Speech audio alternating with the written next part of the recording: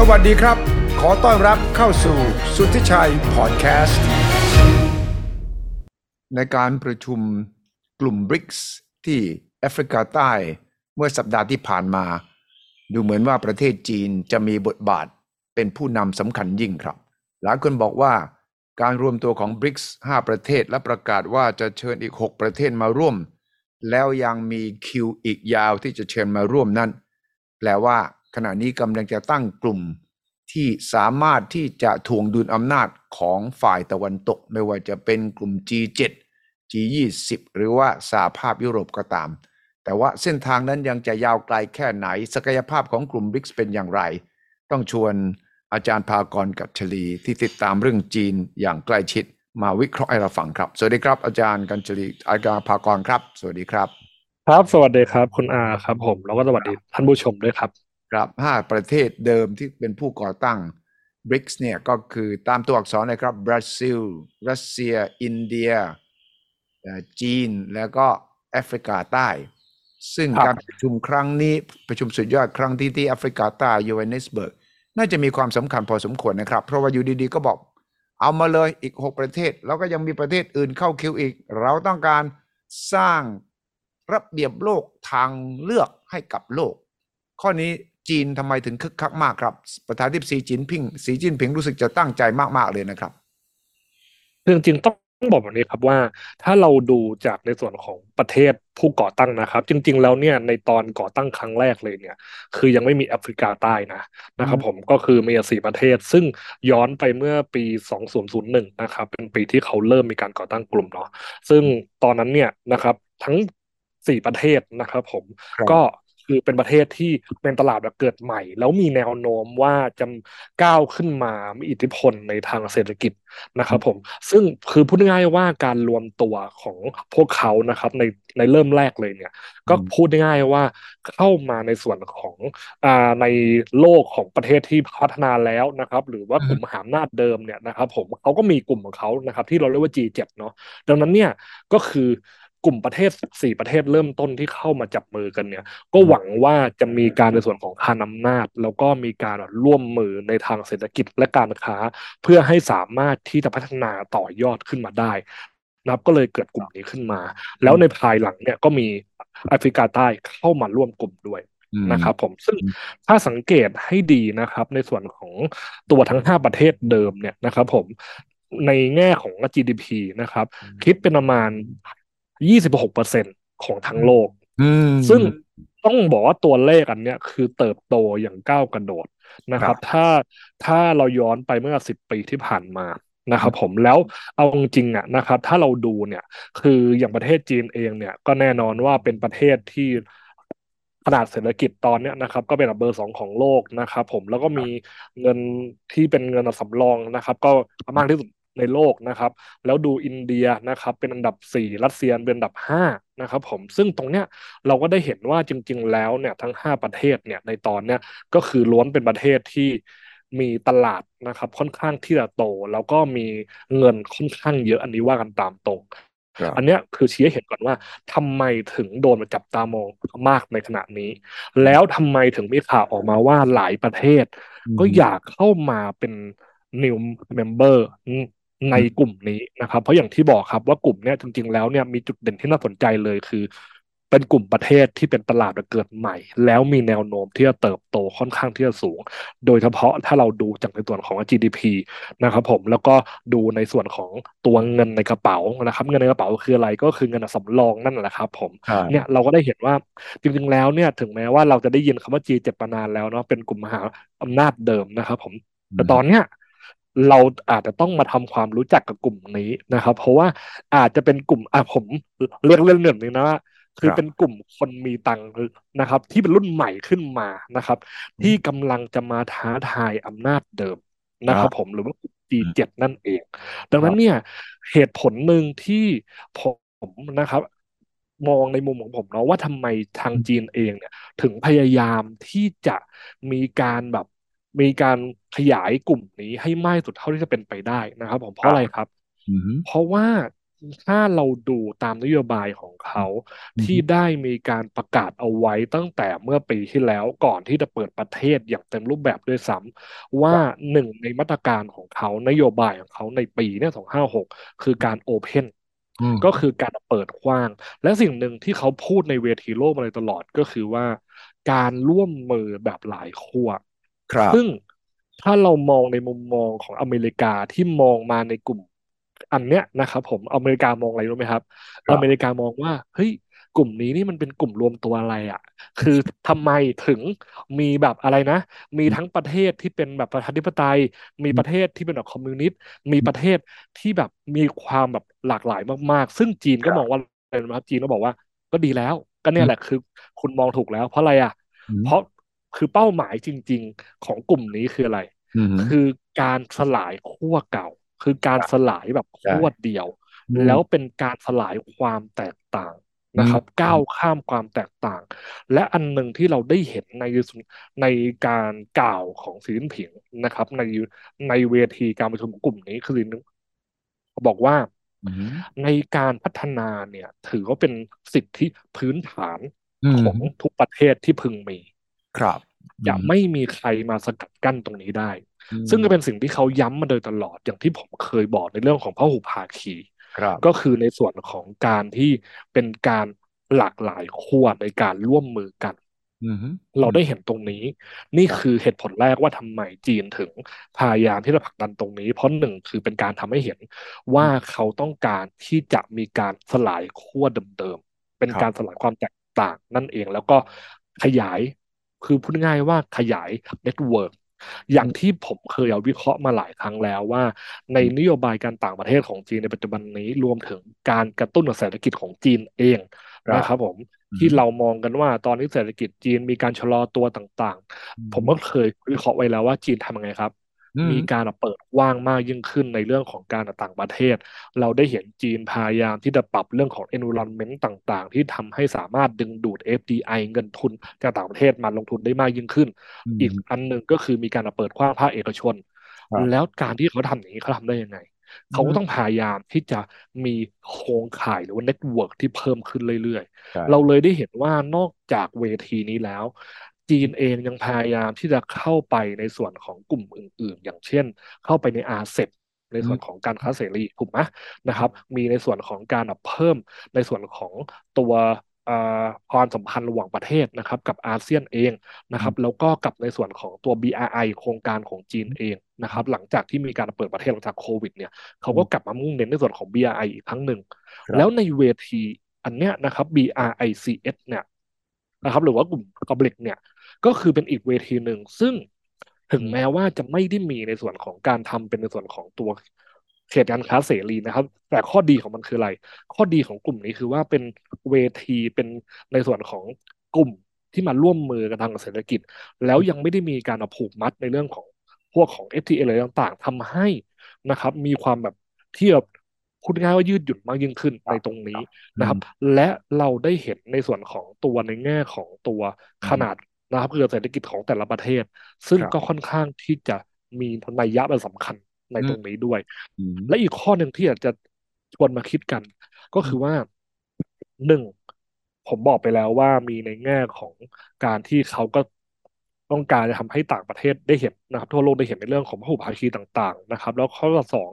นะครับก็คือในส่วนของการขยายเศรษฐกิจจีนเองแล้วข้อที่สามแน่นอนว่าเป็นเรื่องของภูมิรัฐศาสตร์อืเพราะถ้าเรามลองมองให้ดีนะครับสมาชิกสำคัญในกลุ่มเนี้ยนะครับอย่างเอาง่ายๆจีนและรัสเซียอ่าฮะกำลังมีประเด็นกับใครครับ ครับมีประเด็นกับอเมริกา มีประเด็นกับกลุ่มมหาอำนาจเดิมถูกไหมกลุ่ม ใช่ G7 ใช่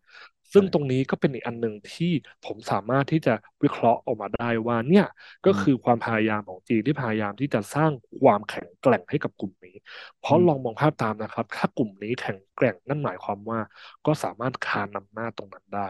นะครับอใช่ย่างคือไม่ได้แค่จีนที่คาดหวังตรงนี้รัสอืมเซียเองก็เหมือนกันครับนะครับผมเราเลยได้เห็นสิ่งหนึ่งที่หลายคนจับตามอง ที่อืมถ้าสมมติเราลองค้นหาข้อมูลนะครับเราจะเห็นเลยว่ามันเป็นคำที่คู่กันกับการประชุมในครั้งนี้คืออะไรรู้ไหมครับก็คือครับการลดการพึ่งพาดอลลาร์อืซึ่งมก็เป็นสิ่งที่ไอ้ตรงนี้มีการเป็นหัวพูดถึงใจเลยนะเขาจะลดใช่ครับถูกต้องครับ แล้วก็อาจจะมีเงินสกุลใหม่ของบริกส์เองนะครับถูกต้องครับซึ่งถึงแม้ว่าในการประชุมครั้งนี้ยังจะไม่ได้พูดถึงในส่วนของการแบบก่อตั้งตัวที่เป็นเคอร์เรนซีของครับท้องถิ่นของที่ใช้ภายในกลุ่มบริกแต่ว่ามีแพลตฟอร์มที่เตรียมเอาไว้แล้วก็คือ NDB ก็คือธอืมนาคารเพื่อการพัฒนานะครับผมนิวใหม่เนี่ยขึ้นมาตรงเนี้ยซึ่งมีเฮดควอเตอร์อยู่ที่จีน อืมอืที่มเซี่ยงไฮ้ครับนะครับซึ่งตอนเนี้ยก็เตรียมเอาไว้แล้วในส่วนของเป็นแพลตฟอร์มในส่วนของทางการเงินนะครับระหว่างประเทศในกลุ่มเองแล้วก็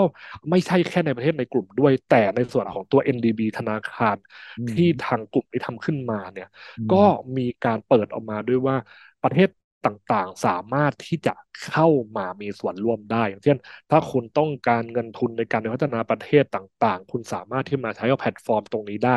โดยไม่มีข้อจำกัดไม่ว่าจะเป็นเรื่องของเชื้อชาติภูมิ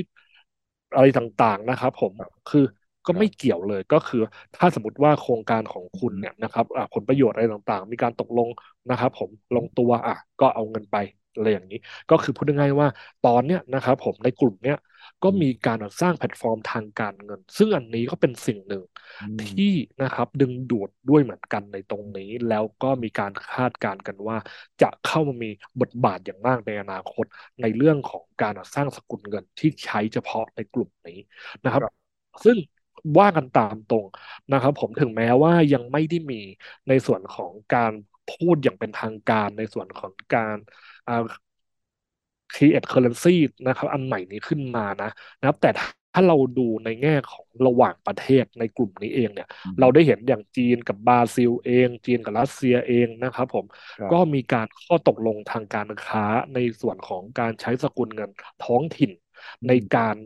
ทำการค้าข้ามพรมแดนต่อกันนะครับการครับทำการค้าระหว่างประเทศต่อกันซึ่งอืมเราก็ได้เห็นอะไรครับเราได้เห็นว่าสัดส่วนนะครับผม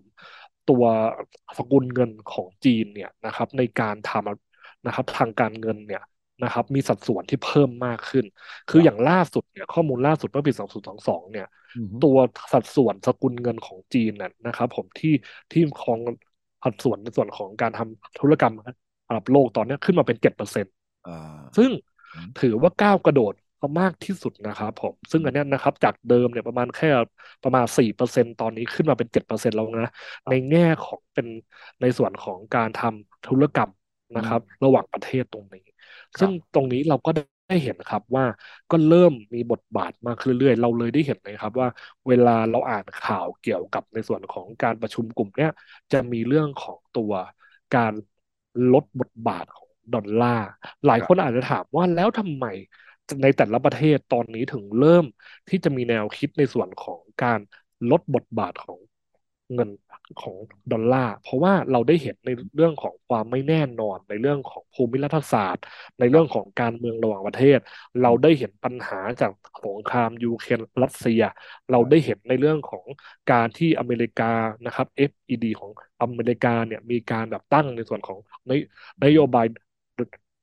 ดอกเบี้ยเพื่อแก้ปัญหาในเรื่องของอัตราเงินเฟ้อต่างๆแล้วก็ส่งผลแน่นอนว่าต่อในส่วนของอืมการทำธุรกรรมโดยเงินนะครับของสหรัฐ เราครับเลยได้เห็นตรงเนี้ยหลายๆประเทศก็พยายามที่จะมีการลดบทบาทตรงนี้เพื่อพูดง่ายๆว่าลดริสนะครับหรือว่าความอืม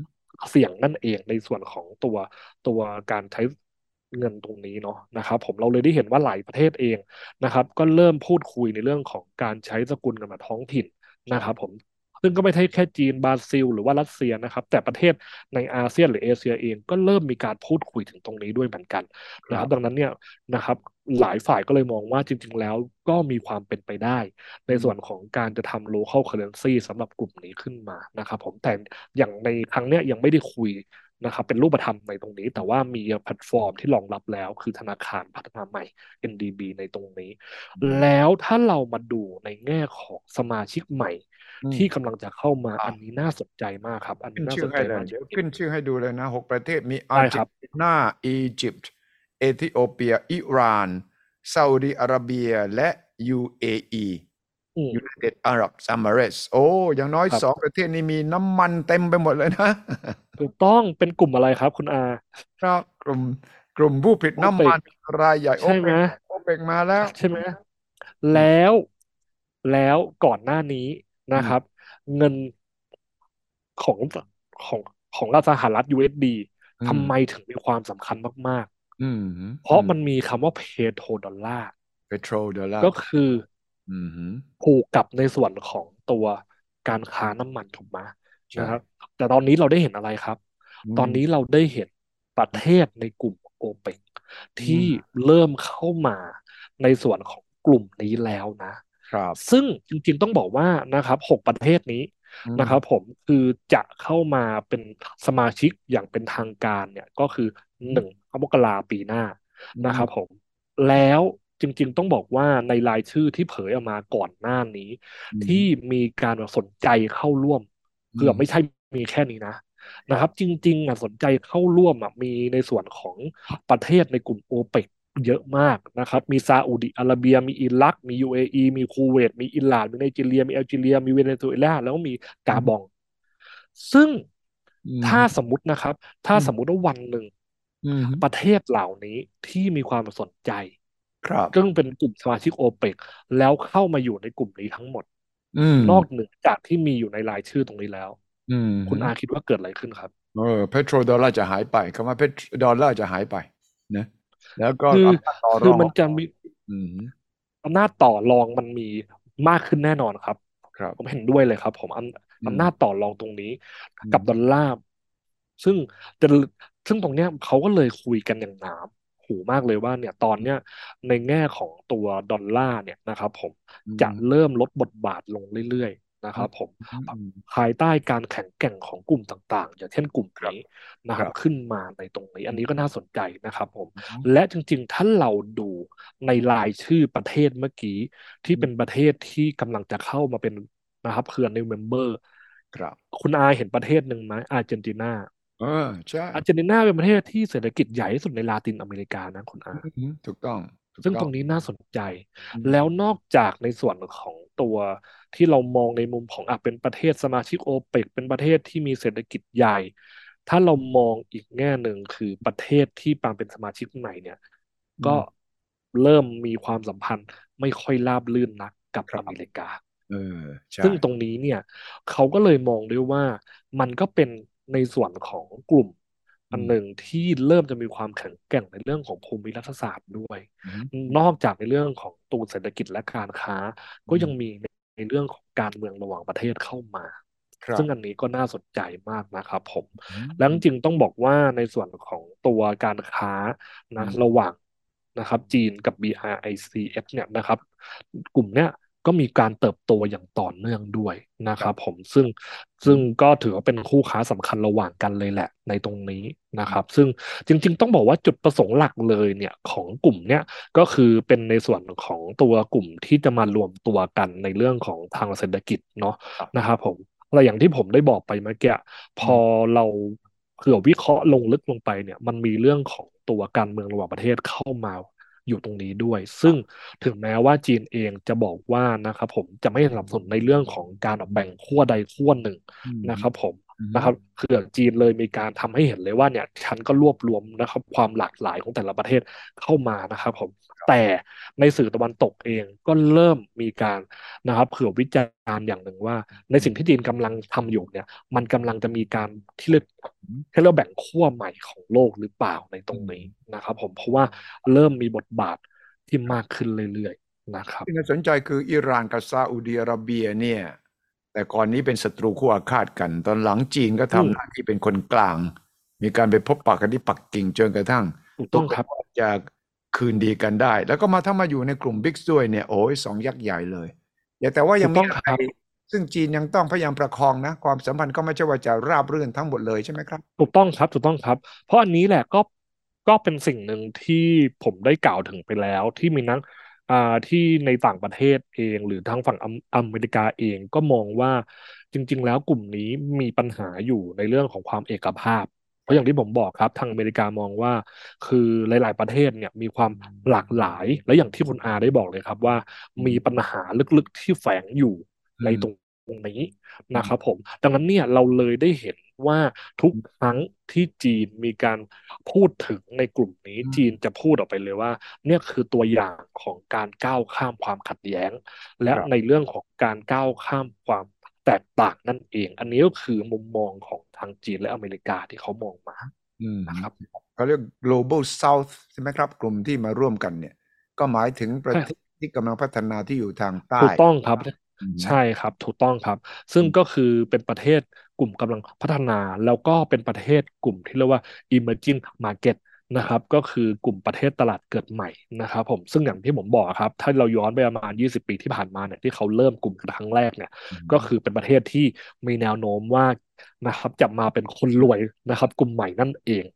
อืมนะครับผม อืมอืมซึ่งก็น่าสนใจนะครับในส่วนของการที่เขารวมกลุ่มมาได้แล้วก็กำลังจะมีการขยายต่อไปนะครับครับท่ามกลางในส่วนของการเมืองระหว่างประเทศที่มีอืมปัญหาอยู่ในตอนนี้แล้วก็อย่างที่อเมริกามองครับว่าในหลายๆประเทศในกลุ่มนี้ก็มีความแตกต่างแล้วก็มีในเรื่องของตัวปัญหานะครับที่อาจจะทำให้เกิดปัญหาได้นะครับผมอืนะ มแต่จีนก็มั่นใจว่า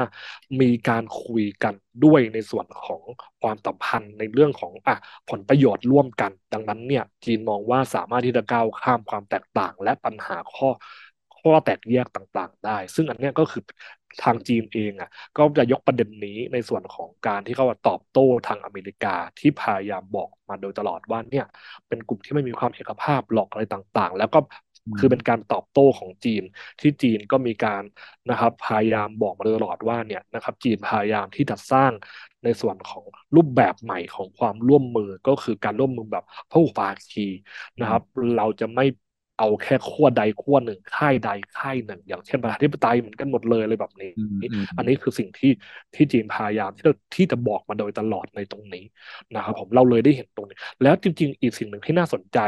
นะครับในระยะเวลาเดียวกันนะครับกับการที่มีการประชุมตรงเนี้ย นะครับจีนก็มีการประกาศในส่วนของจะมีการพัฒนากองทุนเพื่อที่สนับสนุนในในส่วนของตัวแนวคิด GDI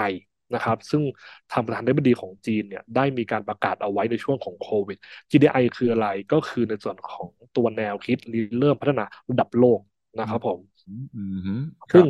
ในภายใต้แนวคิดตรงเนี้ยก็คือเป็นการพัฒนาที่จะมีการจับมือส่วนต่างๆของโลกเข้ามานะครับผมโดยที่จะจะก้าวข้ามแบบความแตกต่างหรือขั้วใดขั้วหนึ่งอย่างที่เมื่อกี้ได้กล่าวไปซึ่งอย่างที่ผมบอกครับว่าพอมีการประชุมแบบนี้นะครับมีแนวคิดแบบนี้และมีในส่วนของการแบบกำลังที่จะจัดตั้งแบบกองทุนเพื่อ GDI ขึ้นมาเลย ก็เลยเป็นสิ่งที่สามารถบ่งบอกได้เลยว่าเนี่ยแหละครับเป็นสิ่งที่จีนพยายามผลักดันนี่คือเป็นคำตอบของทั้งหมดเลยครับว่าทำไมจีนถึงพยายามที่จะพัฒนากลุ่มนี้ให้แข็งแกร่งและทางประธานาธิบดีของจีนเองก็พยายามที่จะเน้นย้ำอยู่ตลอดเลยว่าจะต้องขยายอืม นะครับสมาชิกของกลุ่มนี้มากขึ้นเรื่อยๆนะครับเพื่อที่จะสร้างเครือข่ายมากขึ้นเรื่อยๆนั่นเองครับผมเห็นรายชื่อที่รอเข้าคิวสนใจจะเข้าเนี่ยมีในอาเซียนด้วยนะอาจารย์เห็นอินโดนีครับเซียก็มีนะเห็นชื่อเวียดนาใช่มครับใช่ครับอันนี้น่าสนใจมากประเทศไทยเราก็ต้องคิดเหมือนกันจะไม่ได้อย่างนั้นประเทศไทยเราคงลำบากพอสมควรนะเพราะว่าเราก็อยู่ฝั่งตะวันตกมายาวนานนะถ้าจีนมาชวนเราเนี่ยเราจะแบ่งภาคไปยังไงซึ่งจริงๆอันนี้น่าสนใจครับเพราะว่าจริงๆแล้วต้องบอกว่าอ่าในการประชุมเนี่ยนะครับไทยเราก็เป็นในฐานะ observer นะครับหรือว่าสังเกตการณ์ในตรงนี้นะครับผมซึ่งถ้าเรามองดูจริงๆเลยเนี่ยสมมตินะครับสมมติว่าถ้าไทยจะพิจารณาว่าเอ๊ะฉันจะเข้าร่วมดีหรือไม่ร่วมดีเนี่ยตรงเนี้ยครับเป็นเป็นโจทย์ที่ท้าทายซึ่งก็เมื่อกี้ทางคุณอาได้พูดออกมาแล้วเนาะซึ่งอืประเด็นมนี้เป็นประเด็นที่น่าสนใจครับเพราะอะไรครับ เพราะต้องบอกแบบนี้ครับว่าในกลุ่มนี้แน่นอนว่าเมื่อมีสมาชิกที่เพิ่มขึ้น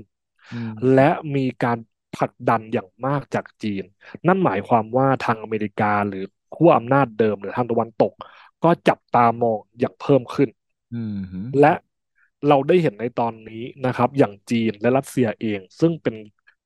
กลุ่มผู้ร่วมก่อตั้งในตรงนี้ ก็อืมมีข้อพิพาทกับอเมริกาแล้วมีปัญหาในประเด็นในเรื่องของตัว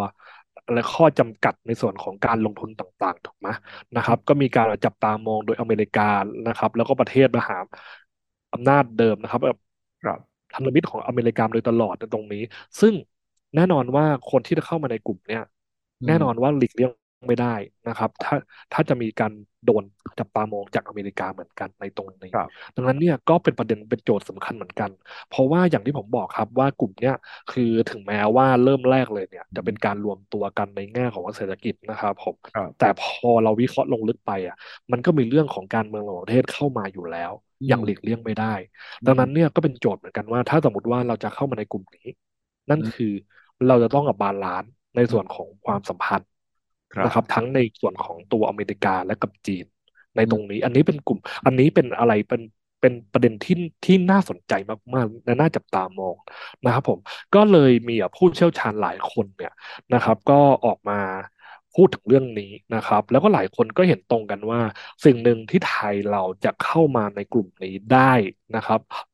ก่อนเลยก็คือในฐานะผู้สังเกตการณ์ตรงนี้แหละอ่าเพื่อเพื่อดูเรื่องของข้อดีข้อเสีย อืแล้วมอาจจะมีนะครับเผื่อส่วนร่วมทางแพลอืมตฟอร์มที่เป็นการเงินในส่วนของตัว NDB อ่นะครับตรงาเนี้ยสามารถที่จะเข้าไปมีส่วนร่วมได้ก่อนเพราะว่า NDB เนี่ยไม่ได้มีข้อจำกัดว่าคุณจะต้องเป็นแค่สมาชิกในกลุ่มนี้เท่านั้นนะครับครับผม ครับนั่นแหละฉะนั้นนี่เป็นอีกหนึ่งความเคลื่อนไหวที่ไทยเราต้องจับตาดูไม่ว่าเราจะตัดสินใจไปร่วมหรือไม่ร่วมก็ตามตอนนี้ถ้ามองจีนกับรัสเซียนี่จีนเป็นแกนนำสำคัญกว่ารัสเซียพอสมควรเพราะว่าครั้งนี้ที่ประชุมที่แอฟริกาใต้เนี่ยปูตินก็ไม่ได้ไปเองใช่ไหมเดี๋ยวลงส่งก็นะรัฐมนตรีต่างประเทศไปแทนใช่ไหมอืคือมปูตินไปเองไม่ได้ครับเพราะว่าอย่างที่บอกว่าก็อืมคือมีประเด็นในเรื่องของตัวอืมที่เป็นที่เขามีกฎหมายสากลนะครับผมในเรื่องขครับองตัวที่มีคดีระหว่างประเทศอะไรตรงเนี้ยนะครับดังนั้นปูตินไม่สามารถที่จะไปได้นะครับในเรื่องของความปลอดภัยต่างๆนะครับในแง่ตรงนี้นะครับผมแต่เราก็ได้เห็นในส่วนของการที่ก็ให้ความสำคัญในส่วนของก็เข้าร่วมประชุมในส่วนของการใช้ออนไลน์นะครับผม นะครับแต่ก็ต้องยอมรับว่าในในกลุ่มนี้นะครับจีนเข้ามามีบทบาทอย่างมากในแง่ของผู้นำกลุ่มนะครับในบทบาทที่มีการแสดงออกมาในส่วนของการพยายามที่จะแบบเผื่อช่วยเหลือนะครับผมแล้วในแง่ของการเป็นเผื่อมีตลาดใหญ่นะครับผมตรงเนี้ยก็มีบทบาทสำคัญมากๆแล้วในแง่ของความสัมพันธ์นะครับครับกับสมาชิกในกลุ่มด้วยนะครับ โดยเฉพาะนะครับประเทศอืที่มเป็นประเทศเจ้าภาพในครั้งนี้ก็คือแอฟริกาใต้อืมีความมสัมพันธ์กันแบบอย่างดีมากๆเลยครับอืนะครับผมมเราได้เห็นเลยว่าในส่วนของนะครับในห่วงเวลาการประชุมในครั้งเนี้ยนอกจากจะมีการประชุมของกลุ่มนี้เราได้เห็นว่าจีนมีการดำเนินในส่วนของความร่วมมือระหว่างมีเดียหรือว่าสื่อนะครับ มีการแบบจัดประชุมร่วมกันระหว่างสื่อหลักของจีนกับสื่อแอฟริกาใต้อืมนะครับผมรวมถึงสื่อในแอฟริกาเองอืนะครับมผมและเราก็ได้เห็นในส่วนของการมีในเรื่องของการมอบในส่วนของเครื่องอิสริยาภรณ์นะครับผมให้สีจิ้นผิงอืในตรงมนี้ด้วยอืมอืมนะครับเราเลยได้เห็นในแง่ของความสัมพันธ์อันดีนะครับกับสมาชิกในกลุ่มนี้ด้วยโดยเฉพาะแอฟริกาใต้นะครับ ซึ่งแอฟริกาใต้เนี่ยน่าสนใจครับเพราะว่าก็เป็นประเทศสำคัญในเส้นทางในส่วนของตัว BRI ด้วยนะครับที่เราได้เห็นนะครับจีนเองเนี่ยนะครับมีการไปลงทุนนะค่อนข้างเยอะมานานแล้วเหมือนกันนะครับครับผมเราเลยได้เห็นในตัวเลขตั้งแต่ก่อนโควิดเนี่ยนะครับจีนลงทุนนะครับอย่างมากเลยในแอฟริกานะครับในอาเซียนอืมนะครับผมซึ่งครับซึ่งตรงนี้ก็น่าสนใจมากครับนั่นแหละเราได้เรื่องนี้เป็นเรื่องที่ผมคิดว่าจะสร้างความเปลี่ยนแปลงอันมโหฬารแต่มันจะเกิดขึ้นในปีไหนในปี5 ปีข้างหน้าหรือ10 ปีข้างหน้ายังต้องดูกันใช่ไหมครับต้องดูจังหวะจากคนอีกใช่ไหมครับอาจารย์ก็ใช่ครับอย่างประเด็นที่เขาสนใจกันมากก็คือแบบในส่วนของตัว local currency นะครับที่เฉพาะกลุ่มในตรงนี้แต่อย่างที่ผมบอกว่ายังไม่ได้มีการคุยเป็นรูปธรรมในตอนนี้นะครับแต่ว่ามี อืม NDB ที่เป็นแพลตฟอร์มรองรับแล้วซึ่งเราก็น่าจับตามองคือว่าหลังจากนี้ไปเนี่ยนะครับตัว NDB เนี่ยจะมีในส่วนของเป็นบทบาทยังไงบ้างนะครับกับในส่วนของการพัฒนาระหว่างประเทศต่างๆนะครับอันนี้คืออันที่หนึ่งที่น่าจับตามอง อันที่สองก็คือในแง่ของการเข้ามามีบทบาทในตลาดโลกจริงๆของกลุ่มนี้ครับนะครับผมอันนี้ก็คือเป็นอันหนึ่งที่น่าจับตามองอืมนะครับผมและอันที่สามก็คือในเรื่องของนะครับว่ากลุ่ม เนี่ยนะครับจะสามารถที่จะรักษาสัมพันธ์ในระหว่างประเทศนะครับได้มากน้อยขนาดไหนคือพูดได้ง่ายว่าจะมีการจับกลุ่มอย่างเหนียวแน่นขนาดไหนเพราะอย่างที่ผมบอกว่าทางอเมริกาเองทางตะวันตกเองก็มองในเรื่องของความเป็นเอกภาพในตรงนี้ซึ่งอันเนี้ยก็เป็นสิ่งที่แน่นอนว่าก็ต้องโดนแบบเขื่อจับตามองอยู่แล้วซึ่งอันเนี้ยนะครับเราก็จะต้องดูต่อไปว่าจะเป็นยังไงต่อไปนะครับครับครับได้เลยครับเห็นภาพชัดเจนครับขอบคุณมากครับอาจารย์ภากรครับสำหรับสถานการณ์จากเมืองจีนแง่มุมจากเมืองจีนที่อาจารย์ปักหลักอยู่ที่นั่นเพื่อจะคอยสอดส่องดูเรื่องราวที่เกิดขึ้นเกี่ยวกับประเทศจีนและความสัมพันธ์จีนกับทั้งประเทศไทยอาเซียนและทั่วโลกครับวันนี้ขอบคุณมากครับอาจารย์ครับสวัสดีครับครับสนับสนุนโดยบริษัทกาแฟดำจำกัดสามารถติดตามสุทธิชัย Podcast ได้ทุกช่องทางทั้งระบบ iOS และ Android สุทธิชัย Podcast Anywhere Anytime Any Device